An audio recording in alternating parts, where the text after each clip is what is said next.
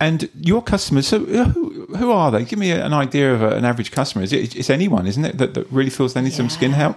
Yeah, basically we get the young teenagers that really suffer with acne. Okay, you help that, yeah? Yeah, with our laser treatments and other topical creams that we can give them. Because obviously I'm a prescriber, so I can do that. To 80-year-olds. Okay, bless them. Obviously want to see Charlie for some beauty treatments, or even sometimes me as well, just to get rid of some fine lines or anything like that. It's anyone, Bruce, basically. Anyone, but my ideal client, shall I say? Yeah, do it. Right? Yeah.